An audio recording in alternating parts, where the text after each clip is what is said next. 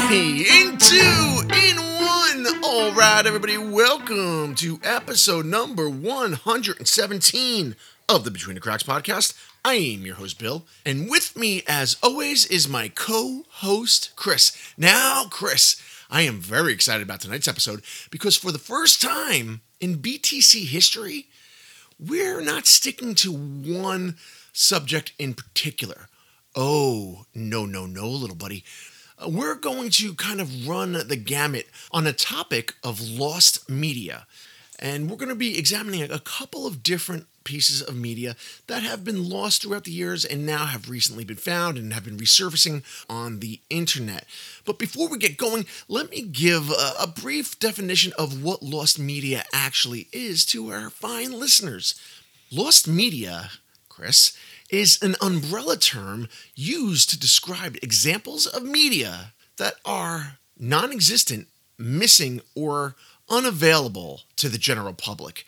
As technology advances, these pieces of media, which we once thought to be lost, are now suddenly being refurbished and in turn being re-released. So now, in the year 2023, we have a treasure trove of disturbing media, which people once thought was lost, at our very fingertips. And as we were looking into this, I kind of wish some of the things that I was looking up stayed lost, Chris, because I'm very unnerved by some of the things I had to view in order to prep for this week's episode.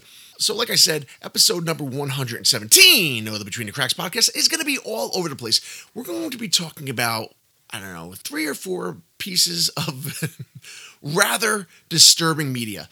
Some may be lost, some has recently been found, and some is out there for everybody's viewing pleasure. So, little buddy, without any further ado, I say it's time we get started on our first rather disturbing piece of media that we're going to be talking about tonight. And this one can actually be found on YouTube. Apparently, it was released via a DVD, had gone missing for quite a few years, then was uploaded by a YouTube user, then, oddly enough, disappeared, only to reemerge yet again.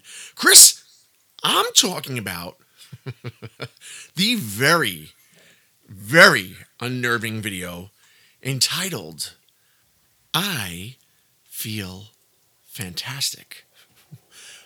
Which, truth be told, Chris, I felt anything but fantastic whilst watching this.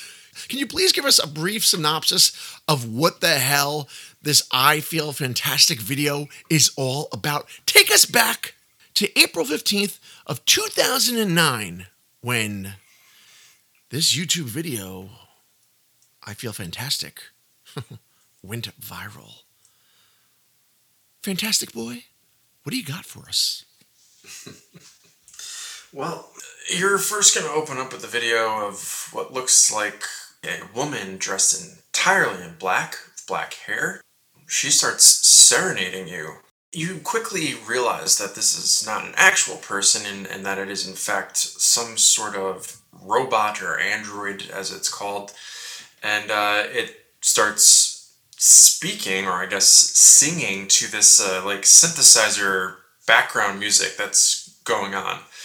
And it's exactly what you would expect a robotic voice to sound like. And that, coupled with the music playing in the background and the fact that her head is just sporadically turning while her lips move, just sends shivers right down your spine. Chris, you're right. I mean, they are referring to this lady, or this being, which they refer to as Tara, as an android. But to me, from when you're looking at it from a distance, it definitely does look more like that of a mannequin, where it has different pieces, like the hands and arms don't really match the face.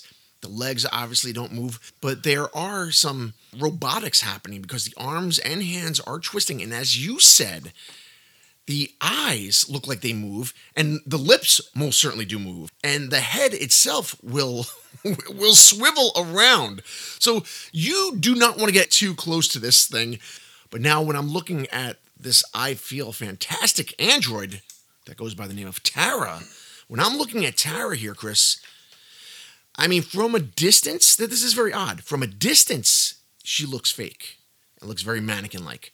But, and this is weird, bud, as the camera zooms in, the more human, at least in my opinion, Chris, the more human-like she begins to look. Because I'm looking dead at her face right now behind the safety of my computer screen. But still, Chris, I'm looking at her, and her eyes look real, her nose looks real, her mouth looks real, and little buddy, I'm examining her mouth a little more closely, and now I'm seeing teeth in there. She has teeth in her mouth, Chris.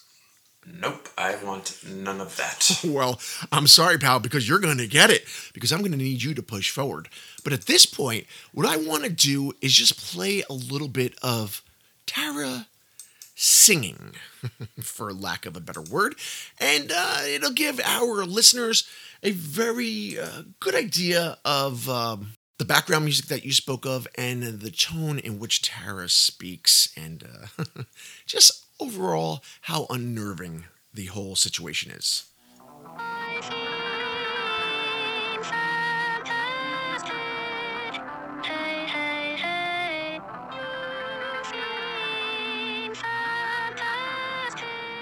Woo! There's nothing comforting about that serenade, if you ask me. No, not at all. And this clearly looks like a homemade video. It didn't exactly have the highest of budgets, you can tell. The creepy part, other than the fact that it's some random dressed up android whose lips are moving to the words, it kind of does these different, like it pans close to the face, then away, and then it starts showing the android in different poses, like laying on the floor weirdly, and then one of them looks like she is perhaps doing a little downward facing dog. Yeah, or she had been shot. Perhaps she is just trying to stay nimble and, a little yoga. Yes, is that when the angle when she was on all fours, Chris, right? Is that the one that you're referring to? Unfortunately, yes. I thought you'd like that one. But then there was the other one, Chris, please. There was the other one where she kind of was like laying on her side. And I got really taken aback by that because I was watching it and I was just expecting the creator to just make that as like a still shot, but she suddenly moves, like the hand suddenly moves, and then the head jerks violently. So it's very unnerving, and like I said, I mean they're very stiff movements, but nonetheless, I mean body parts are rotating, Chris. It's really, it makes you wonder about who's behind the camera, but then you start to see her change clothing and her hair changes. Yeah, she went from a brunette to a blonde, and then she went from what some would say more of a goth outfit to that of I don't know, maybe like a minivan driving soccer mom, for lack of a better description. Like she has a nice maybe sweater on and some pleated shorts. I'm gonna have to ask you to watch yourself there. Something of that nature, Chris. And then there's some weird scenes of like an edit job of her, what appears to be on the ceiling, but it looks like it's likely an edit job of where she's on the floor, but the camera's flipped upside down, and it starts to get really creepy. There's some like random shot of like a tree branch outside, and it like zooms in. When you look at the background of this video, I mean, it just kind of adds to the lore because it looks like a fairly well-kept home. I mean, there's a rug. The rug looks very clean. The windows and the windowsills, everything looks very clean. And as you said, they were doing exterior shots where they had trees, and at one point they showed like a backyard with a pile of leaves. So to me, this looks like this could be any town USA. As I think about this, as we're discussing it, it appears as if there's only one person that's, filming this creature. But, and I'm assuming it's a man because there's some videos where you see a set of hairy hands come into view. However, there's quite a few outfit changes, and all the clothes that little android Tara is wearing, they are, and correct me if I'm wrong here, Chris, they're female clothes.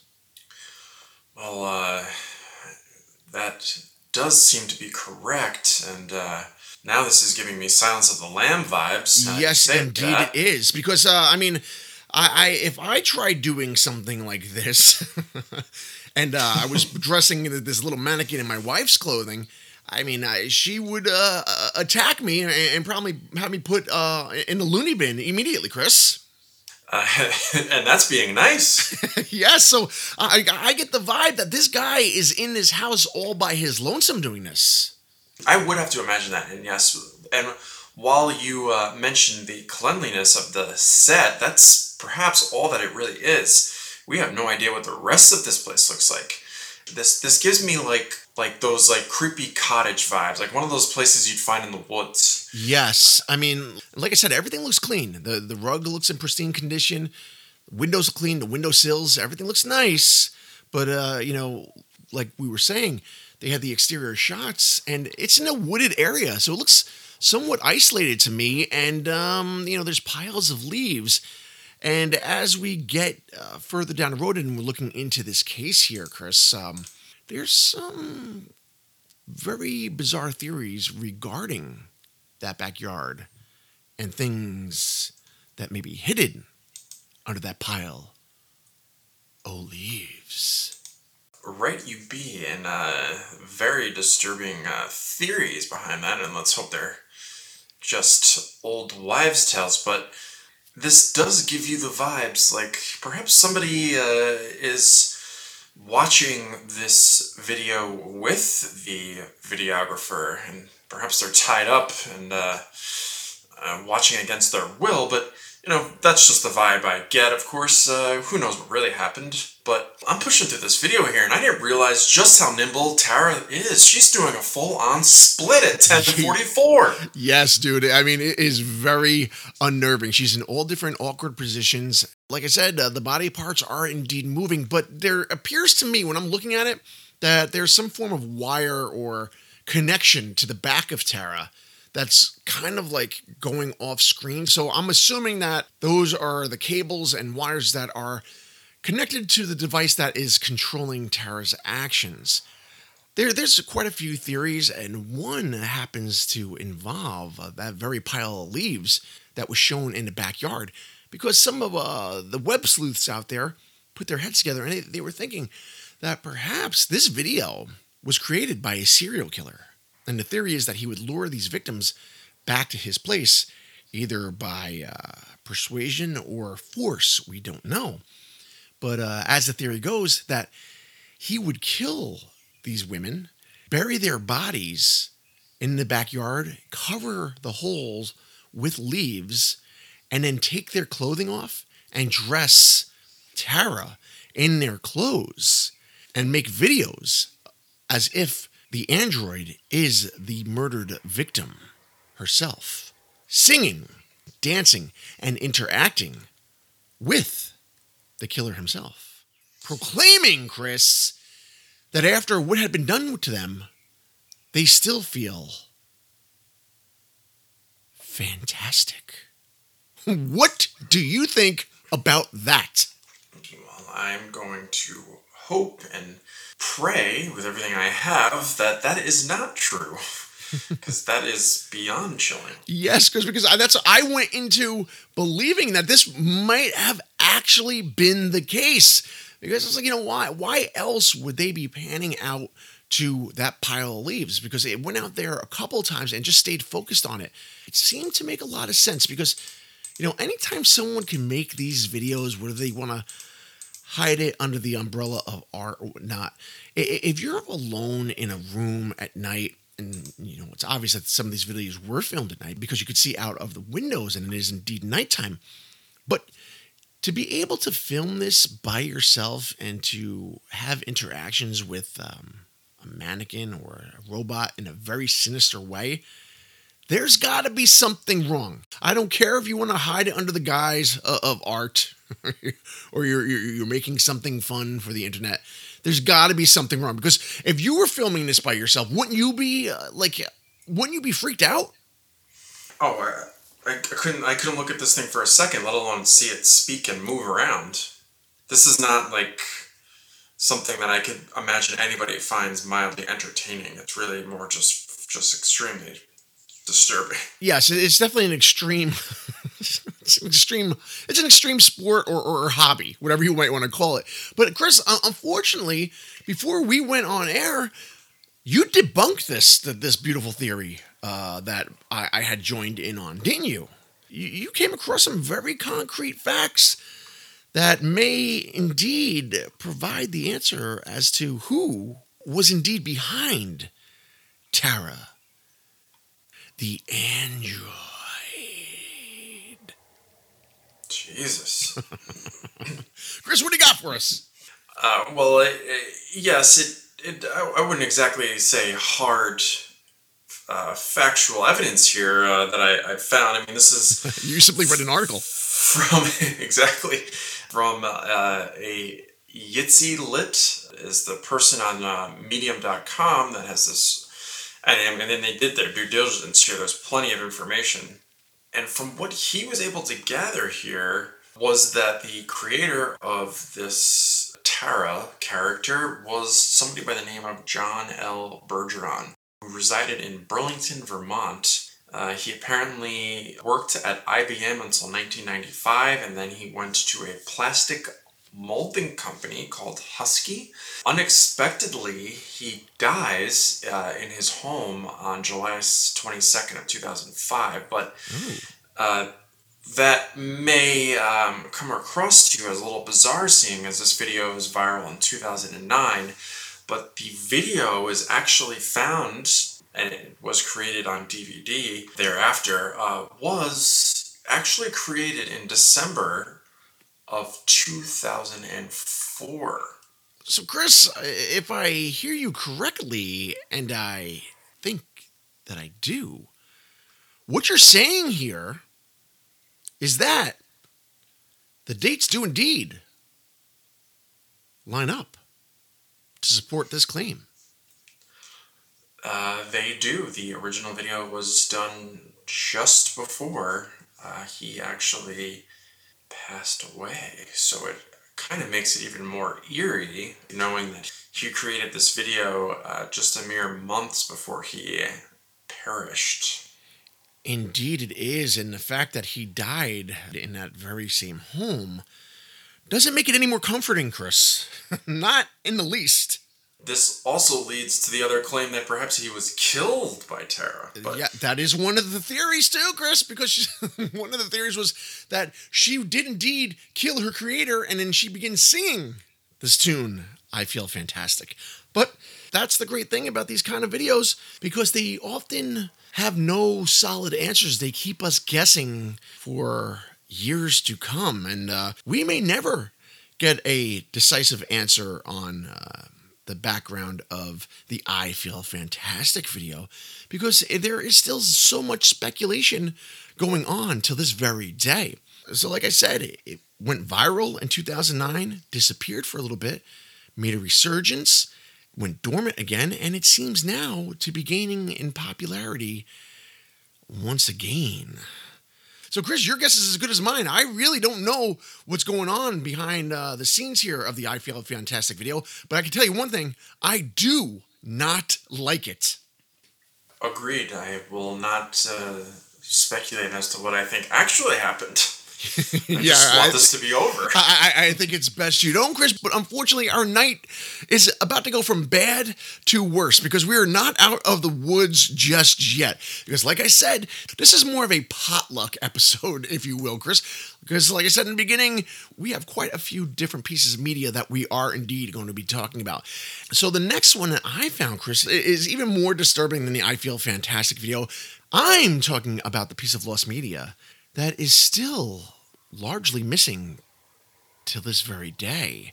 But that is the 1970 documentary entitled Heartbeat in the Brain. Now, you know me, Chris, as a podcast host and researcher, I take my job very seriously. With that said, I did my due diligence and I went digging deep into the darkest corners of the internet to see if I could indeed find any bits or pieces of this documentary entitled Heartbeat in the Brain. And I did, Chris. I did happen to dig up something. I dug up a few clips on YouTube, if you must know the truth. But nonetheless, it did show bits and pieces of this doc. And as the name implies, this documentary does involve something to do with the brain. As I said, it's set in 1970, and it follows the story of a young woman by the name of Amanda Fielding. And Amanda, thankfully and luckily for her, she is still indeed alive. She was an advocate of trepanation. And for those of you that may not know what trepanation is, much like myself before I found this, trepanation is a surgical intervention in which a hole is drilled or scraped into the human skull. The intentional perforation of the cranium exposes the derma mater to treat health problems related to intracranial diseases or release pressured blood buildup from an injury. So that's what Wikipedia tells me, Chris. But nonetheless, given that information, do you think you could take a little gander of what this Heartbeat in the Brain documentary might be about? I would hope it's about the brain of some sort. Yes. So as the story goes, and as I had the unfortunate viewing pleasure of watching this, young Amanda here in 1978, she was 28 years old, I believe. She performs the act of self-trepanation. And the story actually unfolds where she was trying to get a number of doctors to perform this procedure on her to see if it could increase her level of consciousness and therefore help her live on a much higher spiritual plane than the rest of us. I guess that's what she was looking into researching. She was a proponent of cannabis, MDMA, LSD, and other psychotropic medicines, for lack of a better word, that were popular at the time in the early 70s. And they're still popular today, Chris. What the hell can I tell you?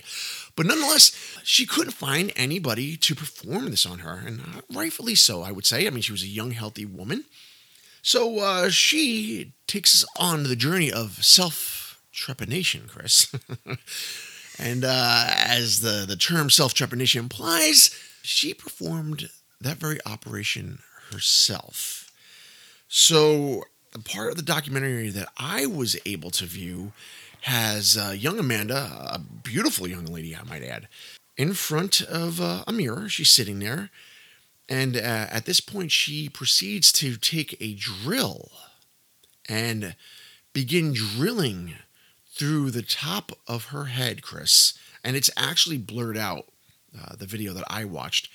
But you can indeed see a large amount of blood begin to spew down her face and all over her lap and the clothing garments that she's wearing. And in addition to that, it does appear that I'm seeing little chunks of skin, perhaps, for lack of a better description, falling into her lap as well. Anyway, young Amanda is sitting there and she begins drilling through her head, Chris. She's performing this operation as she's looking directly into the mirror. And it's giving even a more sinister vibe to this whole thing. Because you got to remember, too, it's in the early 70s. It's grainy footage. She's sitting there looking into the mirror, so you're getting a different angle from what she's doing. And first and foremost, Chris, she's drilling a hole in her goddamn head. I don't really even know what to say about that. What the fuck? Yeah. So anyway, she continues to film this procedure, and lo and behold, she completes it.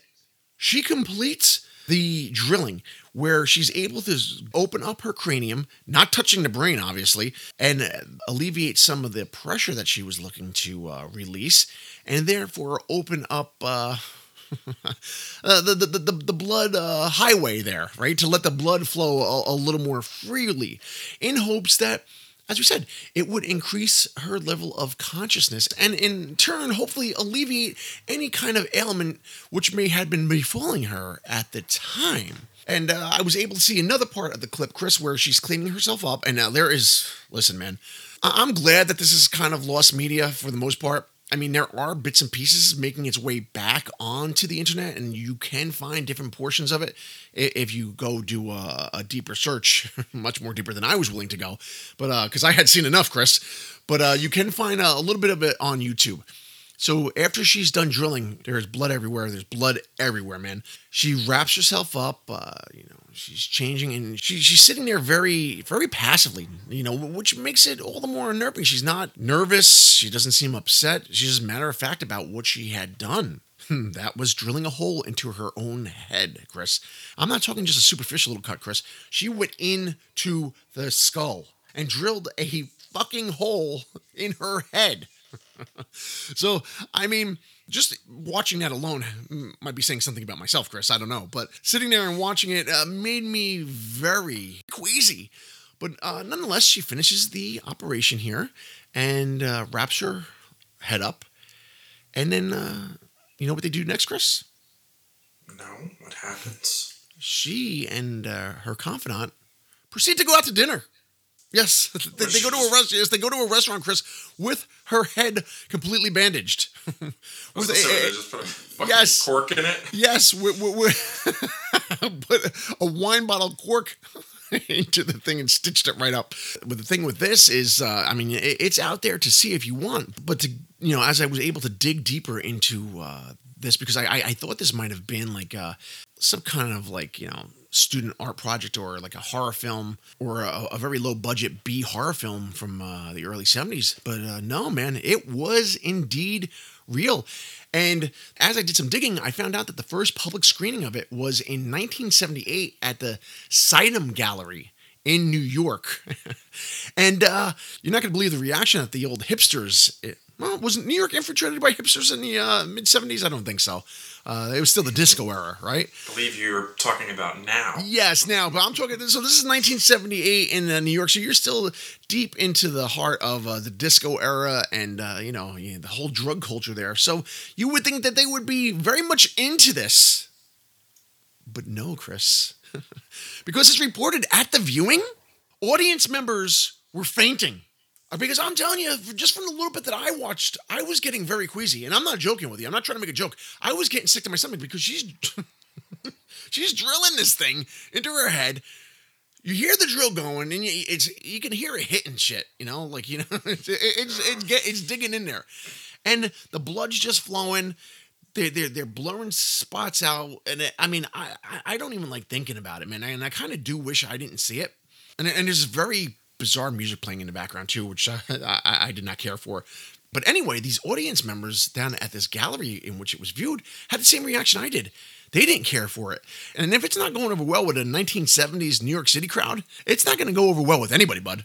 Yeah, she's lucky she didn't fucking lobotomize herself by accident. Yeah, man. And then, just to kidding.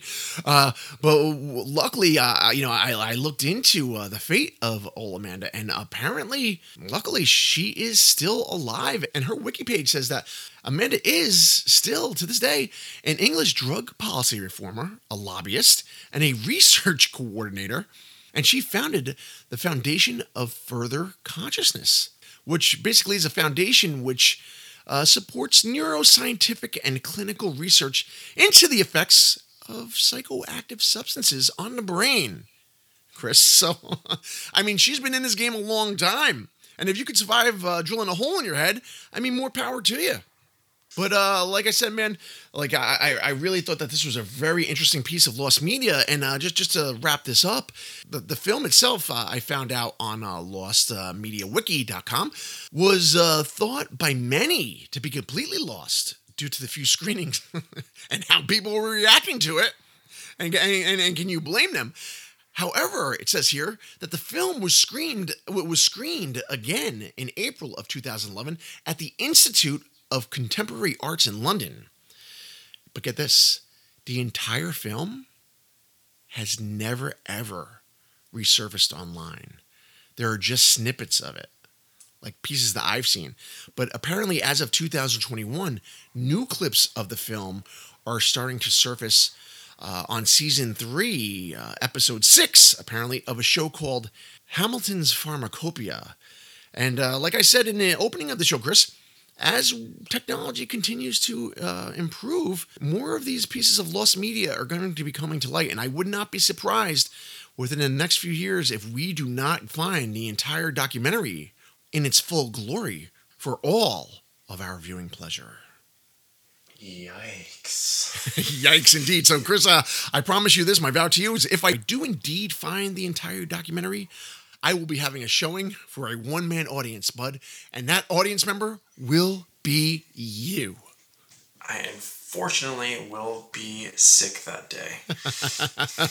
So, Chris, I mean, we are really running behind in this episode. We're not going to be able to get to everything. So we might have to end up making this a two-parter at some point down the road. But I thought, in true BTC fashion, that we want to kind of leave our listeners off on a positive note, on something that we can all kind of maybe get a laugh out of, or maybe even a smile or two, Chris. That's why I thought we would save the best for last. And if you wouldn't mind, but we have a cartoon, a piece of cartoon lost media that was brought to my attention. More specifically, it's a SpongeBob episode that took place in Brazil, in which something very bizarre happened to unfortunate little lads that happened to be watching this very tune on that fateful day. Chris, what you got for us? Well, one unfortunate day in Rio, just before the Olympics were about to start. Are you talking about Rio de Janeiro? I'm sorry, you're gonna have to pronounce that again. You said Rio de Janeiro? I think from what I'm gathering, what you mean is Rio de Janeiro. Yes, Chris, please. Are we in Brazil? Is that what you're getting at?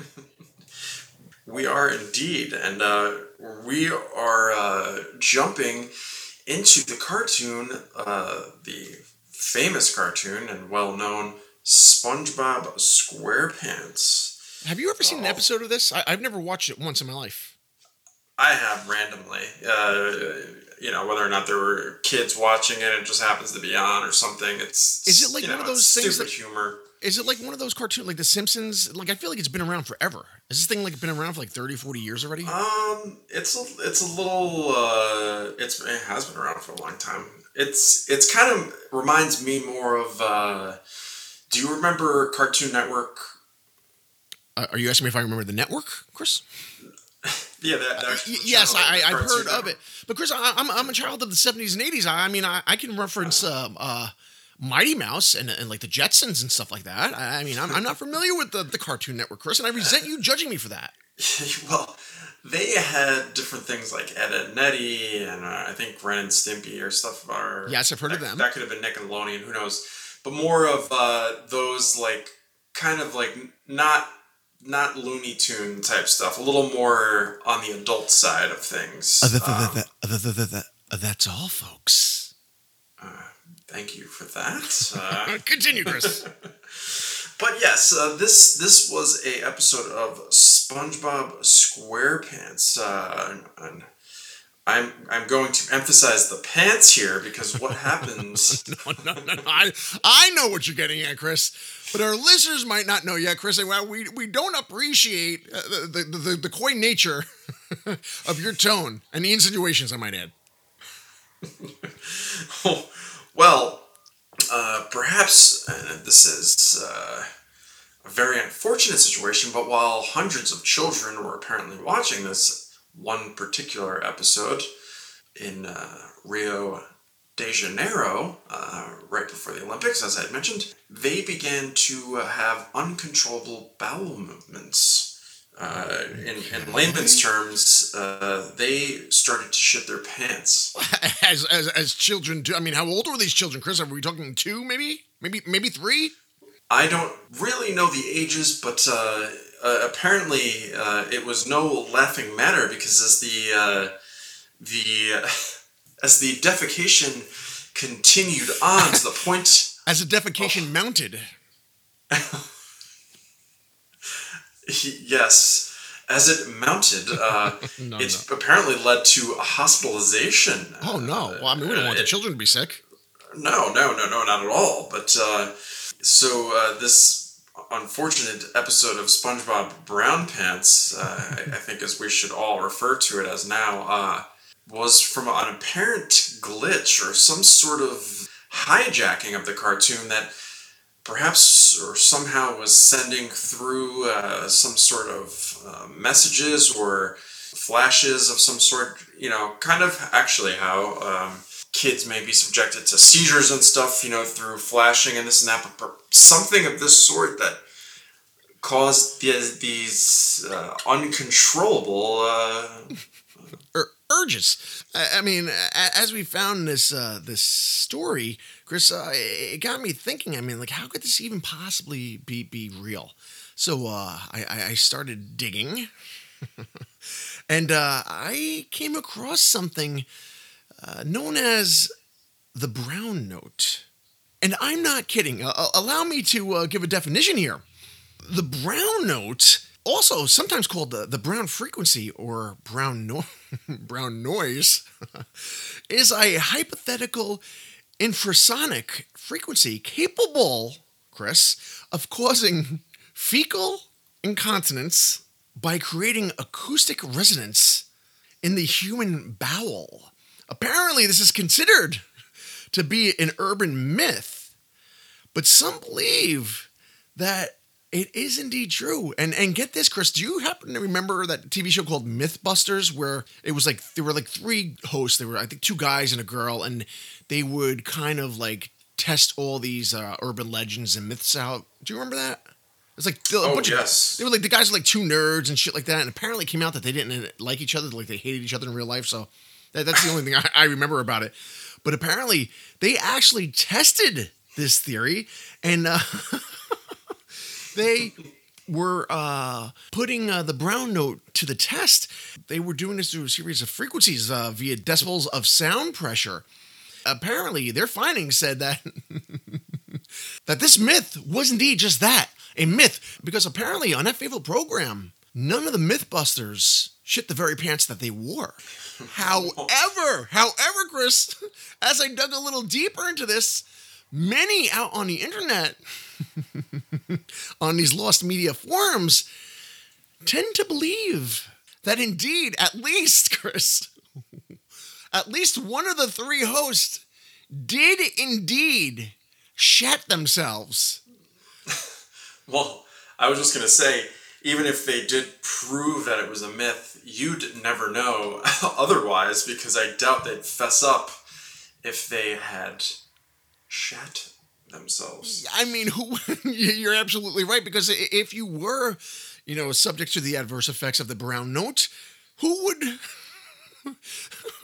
would be forthcoming enough to admit that they had shit their pants on live television? I sure as hell wouldn't. So Chris, I mean, just to give some validity to this SpongeBob episode, that there is some validity to the claims that there could be some kind of frequency out there that causes loose bowels. But back to the unfortunate children that were watching this SpongeBob episode. As you had mentioned, they all kind of shit in unison, if I'm correct, right, Chris? I guess as far as we know, they were kind of harmonizing on the brown note, if you will. As you were referring to acoustic resonance, I guess, aka... Oh, no, come on, man. I knew that was coming. That was so unfortunate and unnecessary.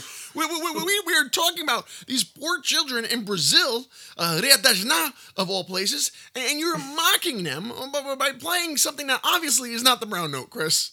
There's nothing to be ashamed of about this. But nonetheless, this is the piece of lost media, because apparently this episode has never been found. I have come across a couple of clips where people are claiming that it is indeed the episode, but there's really nothing substantial to back it up. Like, there's nothing to back any of this up, Chris. So we don't know. Apparently nobody was backed up that morning, Chris. If indeed this happens to be true, I mean, this sounds like pure evil. I mean, who would do this to these poor children? the fact that even can happen, if let's hope it can, that this is all fake, is very unfortunate. I would hate to be sitting down watching a favorite show of mine and... For you, I mean, you're newly married, bud. You don't need this to transpire on some television program that you and your lovely wife are watching, and then all of a sudden have all hell break loose? Whilst enjoying a nice evening meal, no less. But Chris, I don't know, man. I don't know what to believe on this one. To me, it just seems like a funny urban legend. But apparently, it was linked in with the lost media and cartoon conspiracies as this being a piece of lost media that did have an adverse effect on any of the poor viewers that happen to be watching it. And in this case, young children. I mean, my God, if anything, we got to protect the kids from this type of nonsense. And like I said, I wanted to end on something a little more cheerful than, creepy mannequins or drilling holes in one's head. So we ended on that ridiculous piece. But as I mentioned earlier on in the show, we might end up doing a Disturbing Media Part 2 because there is quite a bit of fascinating material out there. I have tons of notes on tons of other things I wanted to cover, but as we always do, Chris, we had a tendency to get very long-winded and go off track. So I have quite a bit of editing ahead of me for this episode. So I think this is a good point to call it quits for the night, Chris. What do you say? Oh, do I ever agree? Because I am burning alive out here in the BTZRF. I don't know. It was about 65 degrees when I got out here, and suddenly it's 95 degrees. And that's not something you want, especially after being exposed to the elusive brown note. Self-destruct sequence activated. So, Chris, let me get the rundown so we can get the hell out of here for the night. If you want to get in touch with us, you can reach us at btcpod2020@gmail.com, or you can get in touch with us on Facebook or Instagram, Between the Cracks Podcast, on both of those sites. If you would like to become one of our lovely patrons, please feel free to click on the link in the show notes. So, Chris, without any further ado, what do you say we wish the fine, fine people out in podcast land the fondest of farewells. Come on. Woo. Only we can make an episode